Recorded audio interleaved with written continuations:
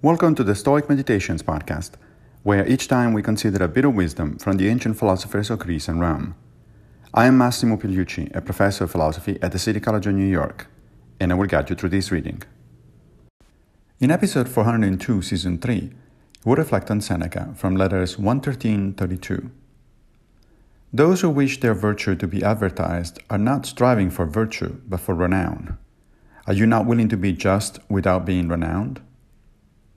So, you're listening to this podcast in order to become a better human being through your understanding and practice of Stoicism, right? If, however, you find yourself boasting to other people along the lines of, "Hey, look at me, I'm a Stoic," then you have it all wrong. As Seneca says, Stoicism is about self-improvement, not self-advertisement. Of course, there is nothing wrong with other people being aware that you are a Stoic practitioner. If they know you well enough, it will be inevitable. If you're a teacher, moreover, then it comes with the job to be known for what you do.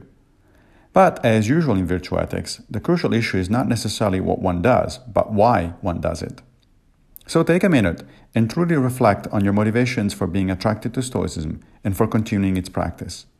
Then redouble your efforts for the right reason. Thank you for joining me for another Stoic meditation.